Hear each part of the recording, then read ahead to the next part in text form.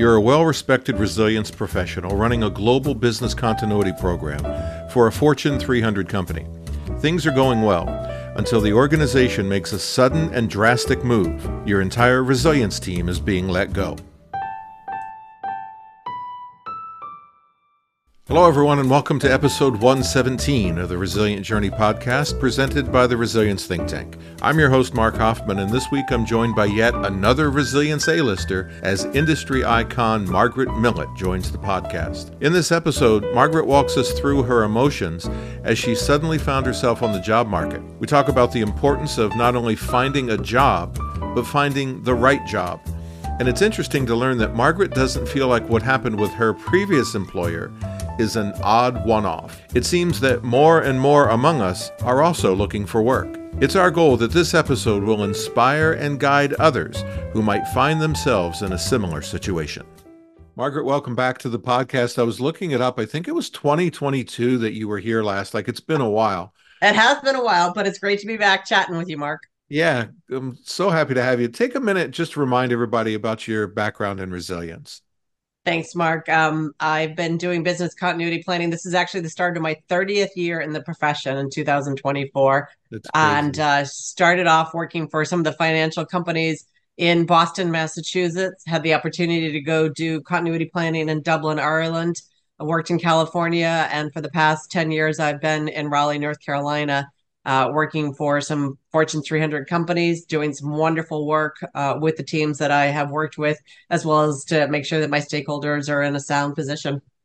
Yeah, and you started this journey, this resilient journey, if you will, pretty early in your career to be 30 years in, because you're not as old as I am, and you look great, and we're just happy to have you. Drink lots of water, Mark. That's some of the secret to my success. Is that what it is? Yeah. But I think some of it's again, like everybody else, it wasn't a calling I thought I was going to have when I got out of college and started my career. It just fell into my lap because we were doing a big office move for one of my first employers. Really enjoyed it, and then an opportunity came to do this thing called business continuity, and I wanted a change, so I took it, and the rest is history. Now, recently, you found yourself kind of suddenly and unexpectedly looking for work. And I appreciate your willingness to talk to us about that. What we're hoping to do today is to have you share your insights on the situation and maybe inspire or guide others who might find themselves in a similar situation. They might not be in the situation right now, but it might be something that they face at some point. Right. So I guess it's probably an understatement to say that you were really kind of shocked when this happened, right? Uh, for this time, yes, I did not anticipate it, Mark. I even though I've been, I've heard people call me an icon, and I don't like to use that word, an icon in the profession, but I actually have been through three mergers and acquisitions in my career, and also this is the third time that my position has been moved around, eliminated, that type of thing. And the other times I saw it coming, so mentally, financially, everything, you're able to start to prepare to get ready for the fact that someday I'm going to find out that today is the day. And in this instance, I did not foresee anything coming at my previous employer that we were in jeopardy of not only me, but the entire team being eliminated.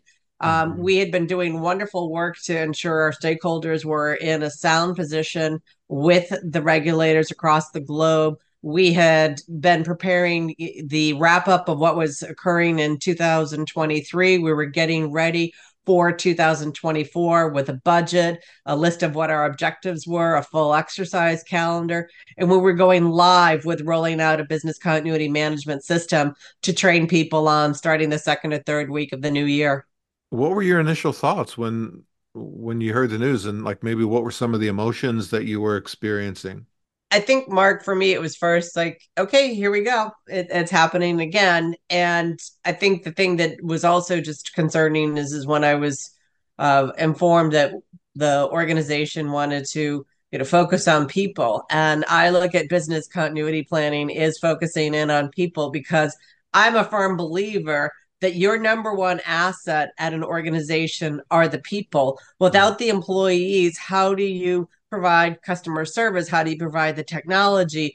How do you provide so many things? Because they are the people that make the organization run. And without it, you're not going to be successful. And so when they said that they wanted to go focus in on people, I didn't quite know what that meant. But again, it's one of those where you can't question some of these things. So I just realized there was no going back. And so you just got to realize time to move forward, time to start and think about where do you want to go next with you and your career. Did your history in the industry of being in resilience help you with that? I mean, is this another opportunity for you to demonstrate resilience this time on a personal level? um, I will say this. It's a wonderful community that we work in. When I started to let folks know that I was back out in the job market, the support from people like yourself and others it's overwhelming, the network that we have across the globe of people checking in to say, hey, are you okay? Or forwarding something to you on LinkedIn of like, hey, did you see this job? And so that is really comforting, or somebody texting you, those types of things. That is a comfort to know that people are out there trying to help you, because at the end of the day, everybody I know in this profession still needs to continue to get a paycheck. Therefore, it's nice that we rally together to help each other out, and that people are looking out for me and my best interest. And I know the same is happening for other people on my team who I worked with who are also out looking for work. For me personally, Mark, I think the other thing is this happened at the end of the year, so I just hit the pause button on everything that I Yeah. was doing. I do a lot of volunteering, and I said to the organizations that I was volunteering with, it's like I am lightening up a little bit, and as of December 14th, I'm not going to respond to anything until the first week of January. I just wanted time for me and myself. And then the other thing that I think is important to me personally is just continuing to make sure you have a routine. So it's still get up as normal, get out, take your walk, go for your morning coffee, whatever you do. I also continued on. I do a lot of yoga, and I did that. But I also took time because, like, it was like, hey, Mark's in the neighborhood. Let's go have a coffee on Thursday morning at 10 o'clock. I did those types of things so I could take care of me. Yeah, and that's really important. And I will say this. I mean, it's just a crappy time of year. What was it, mid-December to have something like this happen? I mean, that's ridiculous. I don't know who would do that. I want to go back to something that you said here about the organization said they wanted to focus on people, and somehow that translates to disbanding the business continuity and resilience team. Did they not see value in the program? Did they think it was then self-sustainable? Like, do you have any insights on that I decision? don't, Mark. I don't, because I look at organizations today need to have a business continuity team because of the fact that um, many lines of business, no matter what type of business you are, they are regulated in some fashion, whether it be by states, countries, financial institutions, healthcare, et cetera, that you need to have somebody doing business continuity to make sure that they're providing the tools, templates, and methodologies so that it's consistent. It's also something that should be part of the audit mind frame, that you need to have a business continuity team out there. Should be part of the executive team. It should be part of the board, making sure that they understand what the state of readiness is, because we can talk about COVID-19, that's over, but there's still a lot of things happening around the world. Like, you look at the people of Japan, they had a terrible start to 2024. And that was just within the first 2 days of the year. For example, this summer, Paris is hosting the Olympic Games. If your organization has operations there, you're already trying to figure out all the logistics is what's going to happen during those 2 weeks when the games are live. So I look at it as you do need to have business continuity. And you can't ask a business unit to self-certify when you go tell a regulator or a client, like, hey, I've got my plan, I tested it. That doesn't suffice. You need to have somebody there that's really going to be able to do that due diligence on their behalf and making sure that you actually have people who know what business continuity management is. And also, then you lose the consistency of having that one solid approach, so that if you have to go reporting to executive management, you are reporting apples to apples and not apples to oranges.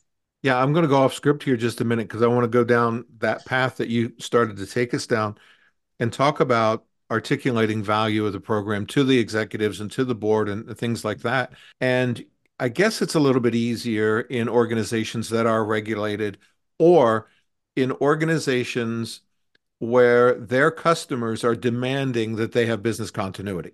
Yeah. But what's your recommendation for organizations where either the board or the executive leadership team is just indifferent and just doesn't understand the significance of having a business continuity or resilience program in place? Mark, I'm going to say that's a tough one. It And I'm going to is. say this because, when I was at my previous employer, I specifically took them on a journey to help them understand. I spent a lot of time helping them understand what business continuity is, what it means, and why we need to have it as it relates to the regulators around the globe. Because my previous employer had different rules and regs that they needed to adhere to based on where they had operations. So it wasn't, everybody was the vanilla flavor. It was there's Mm. the vanilla, but then they've added on all these other toppings to make it more unique, and you've got to suffice certain things for various parts of the world. And so I talk them on that journey to help them understand that you do need to have a risk assessment, a business impact analysis. You need to have a plan. You need to make sure it's exercised. You need to make sure that it's updated annually and that it is exercised every year. Might not need to be this robust exercise, but you need to make sure that you can tell a regulator that you've done something in that year. And then the other thing that I was trying to get them teed up on is like, let's try and figure out is October the month that a regulator is going to come knocking on the door? If so, let's Mm. figure out if that's been the cadence in the past. Let's get things ready because then if they're going to come every October, let's get everything updated by July 1st so it looks like we're ahead of the curve. There's nothing worse, in my opinion, if a regulator is walking in the door on October 1st that we've inked everything as of September 30th. It looks like, oh, we just got that in under the wire. And so that's where I try and look at them. And also, I would prepare them so that we could figure out what was happening with the next round of regulations or a client that was coming in so that we could make sure that we had everything in place. And the other thing is as you know, Mark, there are so many new rules and regulations that are on the horizon. I was working with those lines of business to make sure that for the new legislation that was coming down the road, that we were going to be ready to go live with it, or if there was a curveball that came our way, that we had a strategy to say we're aware of it, we're working on it, and this is when we're going to complete the requirements to be saying that we have completed everything for that rules and reg. So, what I like about what you just said there, Margaret, is that on the surface, it sounds like you did everything that you could have done in this situation. You know what I mean? It's very important for our colleagues to be fully integrated in the organization Right, and to also have a forward-looking eye, looking on the horizon to understand what is coming, right. so that because too often we think of our profession as being reactive. Oh, something bad happened, now we have to do something. But that's not it. We have to be proactive. We have to be thinking ahead for it, don't we? We do, and it takes a village, Mark, because if you're working for a global organization that operates in numerous countries, you cannot expect to be knowledgeable of every new piece of legislation that's coming. So that's where you need those stakeholders in those countries to be in tune as to what's happening locally, so they can come to you and bring forward that there is something new. Then you can take the time to do the deep dive to explore it. Like for example, many countries are going to have to adhere to DORA next year. So, what is it that if you have to meet those requirements, are you ready to be saying, I have checked the boxes for all the requirements to go live with DORA? Can you talk a little bit about Doric? Because I don't know if too many people are aware of what that is. Sure. So DORA is the Digital Operational Resilience Act, and it's a new piece of it's a legislation that was introduced in Europe. And so many European countries are going to have to make sure that they have an operational resilience framework already in place. And it's based on basically looking at things digitally. So there's things that are being looked at. I know that they were still defining all the requirements that organizations needed to make sure that they could be compliant with it. But basically, it's making sure that they can do things financially and that there's training that's taken place, that there's testing, that they've looked at risk. And also the other thing is really making sure that organizations understand their third party risks. Excellent. Thank you for that. Now, you used a term earlier. You said icon. You said you don't like it when people call you that. Too bad. I'm going to do it again. You are an industry icon. I mean, you just won a Lifetime Achievement Award. And I know that you've continued to develop your skills professionally throughout your career. Doesn't that foundation have to give you some confidence as you look ahead, though? It gives you confidence, but it also can make you stop in your tracks, Mark. I've had people forward jobs to me since this all occurred, and some of them I look at what the skill sets are, and then what the salaries are, and it's not quite where I want to be in my career, meaning it's a little lower than what I'd like to be. So, I think the thing that I would tell people is you do have to be patient when you're out in the job market, because you want to take the job that's right for you. And therefore, sometimes it is being patient. And also, in this day and age of AI, it's also just making sure you're spending the right amount of time on your resume and your cover letter to make sure that it's going to filter through. But for me, also, Mark, it's making sure that I do get worried. I know I'm going to land on my feet. My saying is the best is yet to come for my Mhm. next gig. But it is concerning as to like how long will it take? The recession. You just heard yesterday that a lot of big companies are laying off people. So when I read those headlines, I do cringe a little bit. Like, oh, will I get a job that I want at the level I want? Doing things of running a global program. And so that's where I'm confident that I will get there, but it's just waiting to see what starts to unfold. As you said, it's January. Do I have to wait more till Q2 for the right job to come before me because people might be waiting for the bonuses to get paid out, those types of things? But I'm confident it'll get there. It's just you do have to be patient. And I'm human, Mark. I have good days and I have bad days, just like everybody else. But I also don't want to just take a job just for the sake of taking a job. I'm not at that point where I'm desperate to go get one. You mentioned certain aspects of the next opportunity that are important to you. And one of the things I wanted to ask you was what advice would you give to others who might be in this situation? Yeah. So I'm going to kind of combine those two thoughts together now and ask the question this way. Is it advice that you would give to people to say, make a list of the things that are important to you in the job and maybe identify some things that are must-haves and some things that maybe are optional? I mean, how do you perceive that? Yeah. So I'm going to say this, Mark. Like I moved a lot personally, physically moved to take jobs in my younger days, and now for me, it's important that I don't have to move. But I can tell you that for some people, having to relocate is something that's on the table. And I think the most important thing that I always tell people when they start and decide what they want to do for selecting the next company they want to go work at, you're right, you do have to put together your list. And it's not just pros and cons, it's looking at the financial aspect of taking a position, because what are the job duties? What are they asking you to do? How much travel is involved? Because for every time that you have to get on a plane, that's time away from your family. If you have to then incur additional expenses, say for pet care or child care, what are the cost of your benefits from one employer to the other?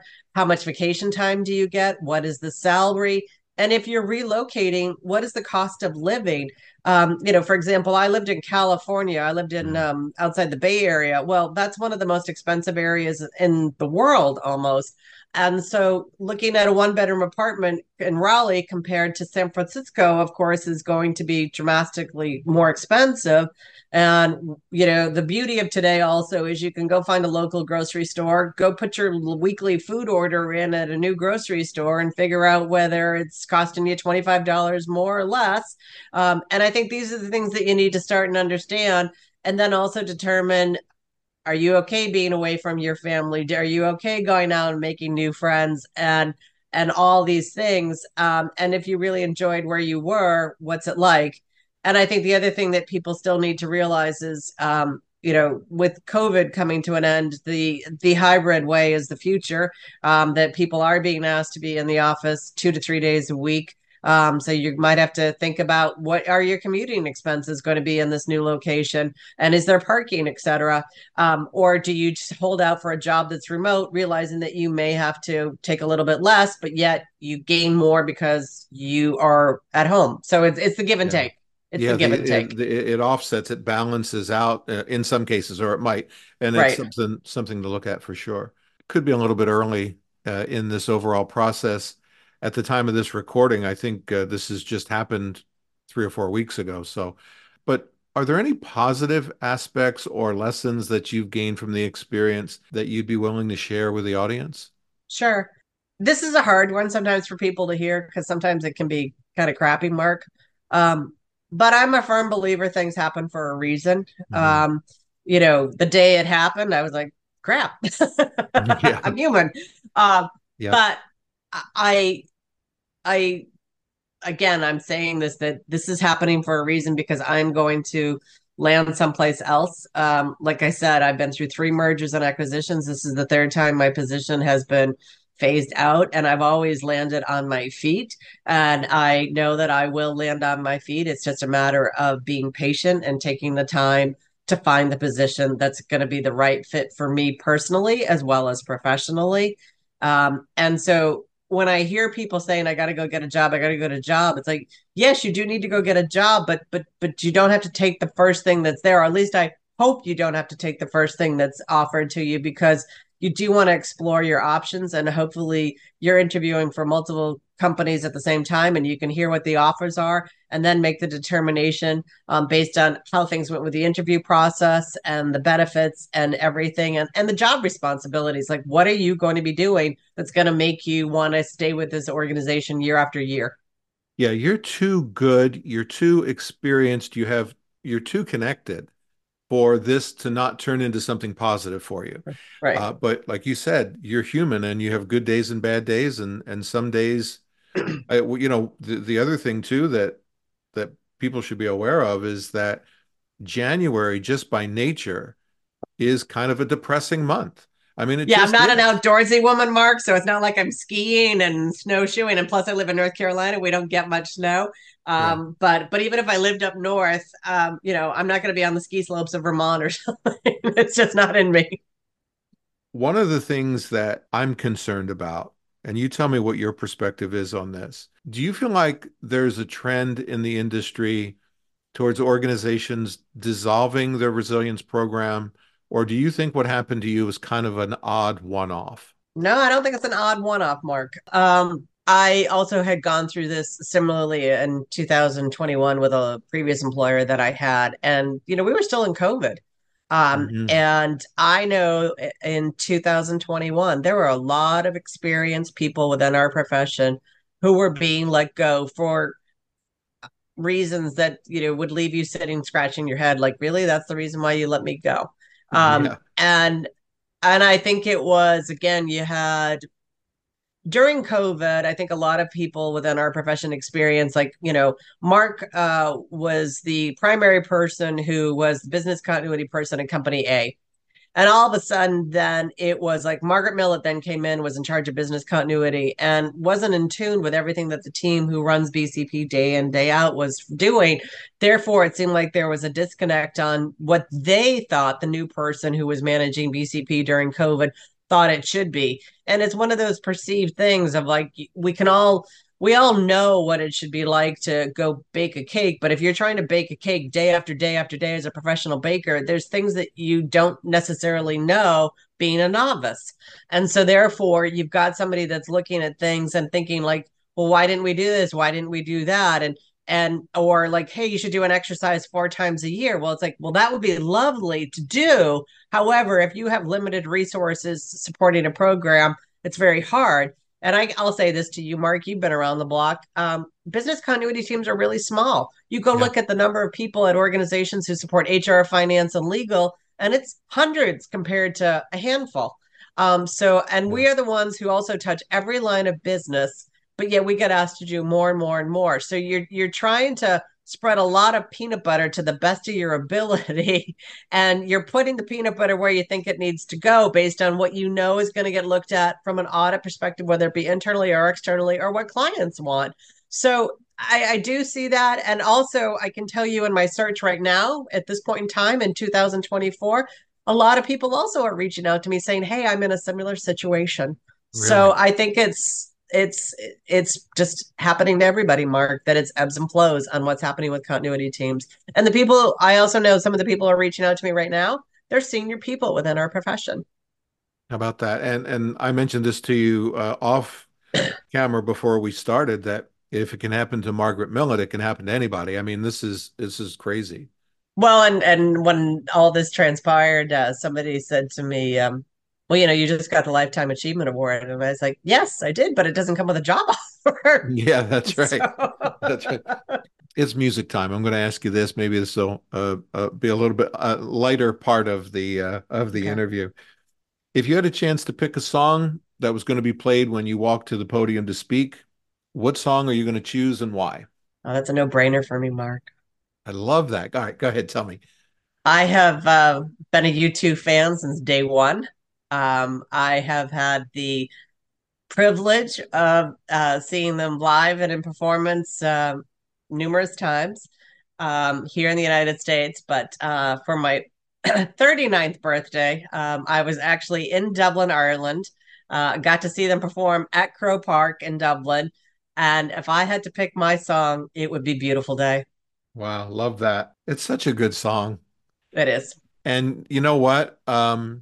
Such appropriate lyrics too for not only what you're going through right now, but just everybody in general. And I love that. And thank you for sharing that.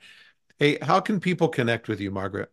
I'm on LinkedIn, Mark. I am always online pretty much 7 days a week, checking out something. So if you want to reach out to me, please feel free to drop me a line. Look forward to connecting with you on LinkedIn. I will also this year, at this point in time, be at DRJ Spring World and Continuity Insights, and who knows where else my conference travels will take me to this calendar year.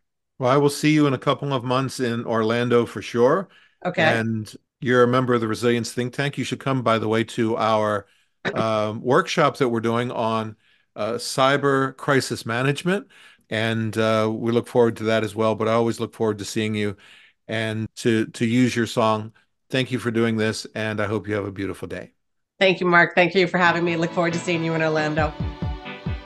Special thanks to our guest Margaret Millett for being so open and talking to us about the difficulties of finding yourself on the job market so unexpectedly.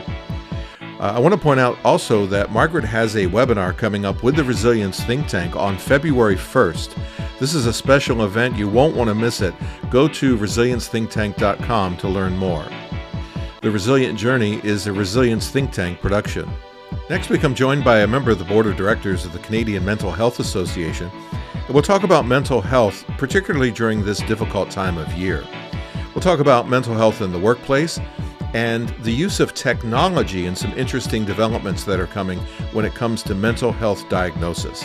So join us, won't you, as we continue our resilient journey. The heart is a balloon, shoots up through the stony ground. There's no room,